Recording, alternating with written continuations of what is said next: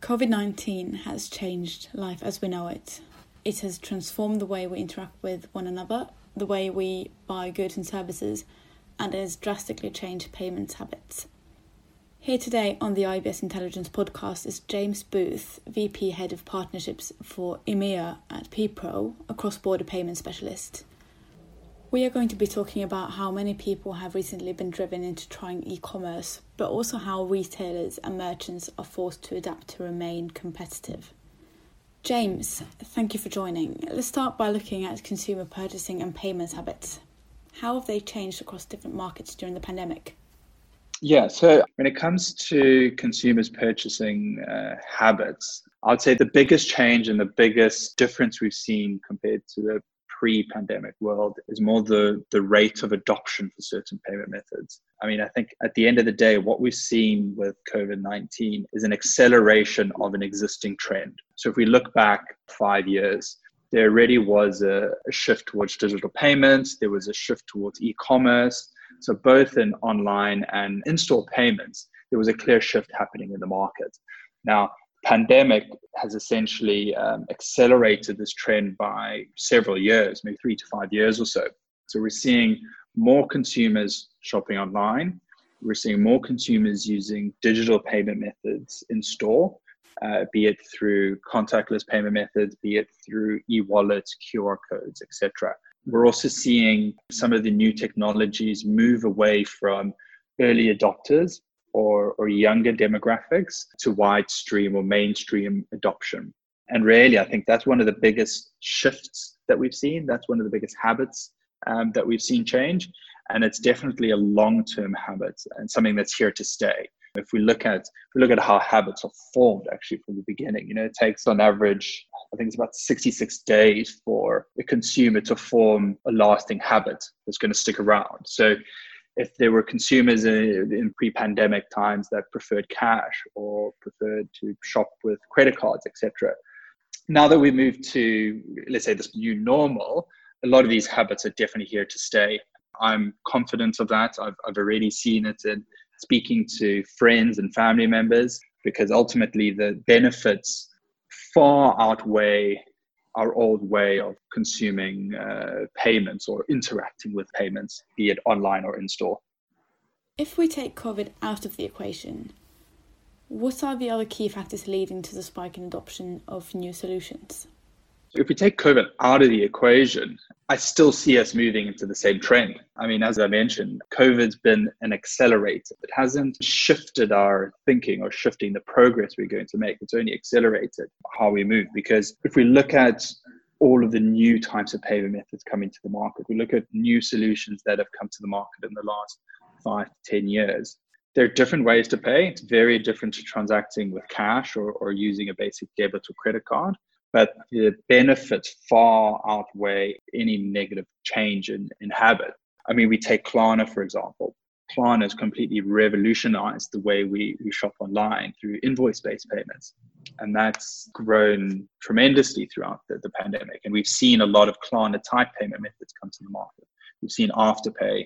We've seen PayPal. So this was all going to happen. I'm certain of it. It's happened much quicker, because we've almost been forced to make that first step, or consumers that might not be open to transacting in a different way were forced to make that first step. Then they learned about the benefits. They found out how easy it was, how frictionless it is, and actually how these new digital payment rails actually have value and have more value outside of the standard transaction. They're starting to stick around and say, actually, this is a better future that I'd like to participate in. So as I mentioned, whether we had the pandemic or not, I still think the same trends would have occurred in the market. So looking at PPRO, can you explain the role that you have within the payment space? Yes, so PPRO, we're quite a unique business in that we play a very particular role within the payments value chain. Our long-term strategy and our thinking around the market is payments, and the payments landscape is going to fragment. It's going to continue to fragment, and we're clearly seeing that at the moment. And payment preferences are definitely going to be regionalized. The payment preferences of Southeast Asian consumers or Chinese consumers is very different to that of a European consumer or an African consumer or a Latin or a North American consumer. And even within those markets, there'll be regional payment rails. You'll have a specific e-wallet solution for Italy and a different solution for the UK and a different solution tailored to the consumers within Germany. So that's the future of payments, and that's the way we see it, hyper customized to each consumer's needs. Now, what PPRO does and what the value we provide at the market is we provide aggregated and single access to all of these payment methods. Essentially, we build infrastructure that allows payment service providers, banks, gateways, etc., to access all of these local payment methods around the world through a single provider. And we essentially take over all of the operational overhead of integrating into these payment methods, managing the APIs, collecting all of the funds, providing single reporting, etc., so that PSPs can compete for merchants on the front end and they can provide a full suite of solutions to merchants. Because the ecosystem is fragmenting on both sides. We're seeing more payment methods come to market, and merchants are being more demanding as to what services they expect a PSP to offer. So if you're a PSP or a bank or a gateway today, not only do you have to offer international card brands, local payment methods, risk and fraud solutions, we're seeing PSPs offering credit to their merchants, loans to their merchants, they're offering BI analytics to their merchants, and there's a whole host of services that they have to offer, including hundreds of payment methods around the world. So we're out there and we're essentially making it easier to access these payment methods globally for PSPs, and we're owning that complete channel from an end-to-end basis for PSPs. So if you're a PSP that wants to expand globally, or if you manage multiple integrations to local payment methods, even within your home country, and you're finding it difficult to operate and maintain the level of quality that you want to offer your merchants, whilst having to build new products on the front end for your merchants, PPRO will come in and sort that all out for you, and will give you the best possible integration there is on the market. If we take a look at merchants and local payment methods, what do the recent developments mean for competition, and I guess how have they been affected? So I think when we look at how it's changed and what's changed, I mean, I still go back to kind of the acceleration of trends. So consumers, on one hand, consumers are exploring more options. They're exploring more options locally in their market. For one example I always use is, I live in London. I live in the UK. We're a very card-heavy market. If you're a merchant in the UK, or if you're a retailer or a restaurant in the UK, by offering Visa, MasterCard, or American Express, you're going to cover most of the market for local UK consumers. Now, over the years, there's been new types of payment methods and new payment rails and new experiences that PSPs and payment methods have been trying to push to the market. And the example I use is, there's a chain of pubs that I have in my area called Young's Pub.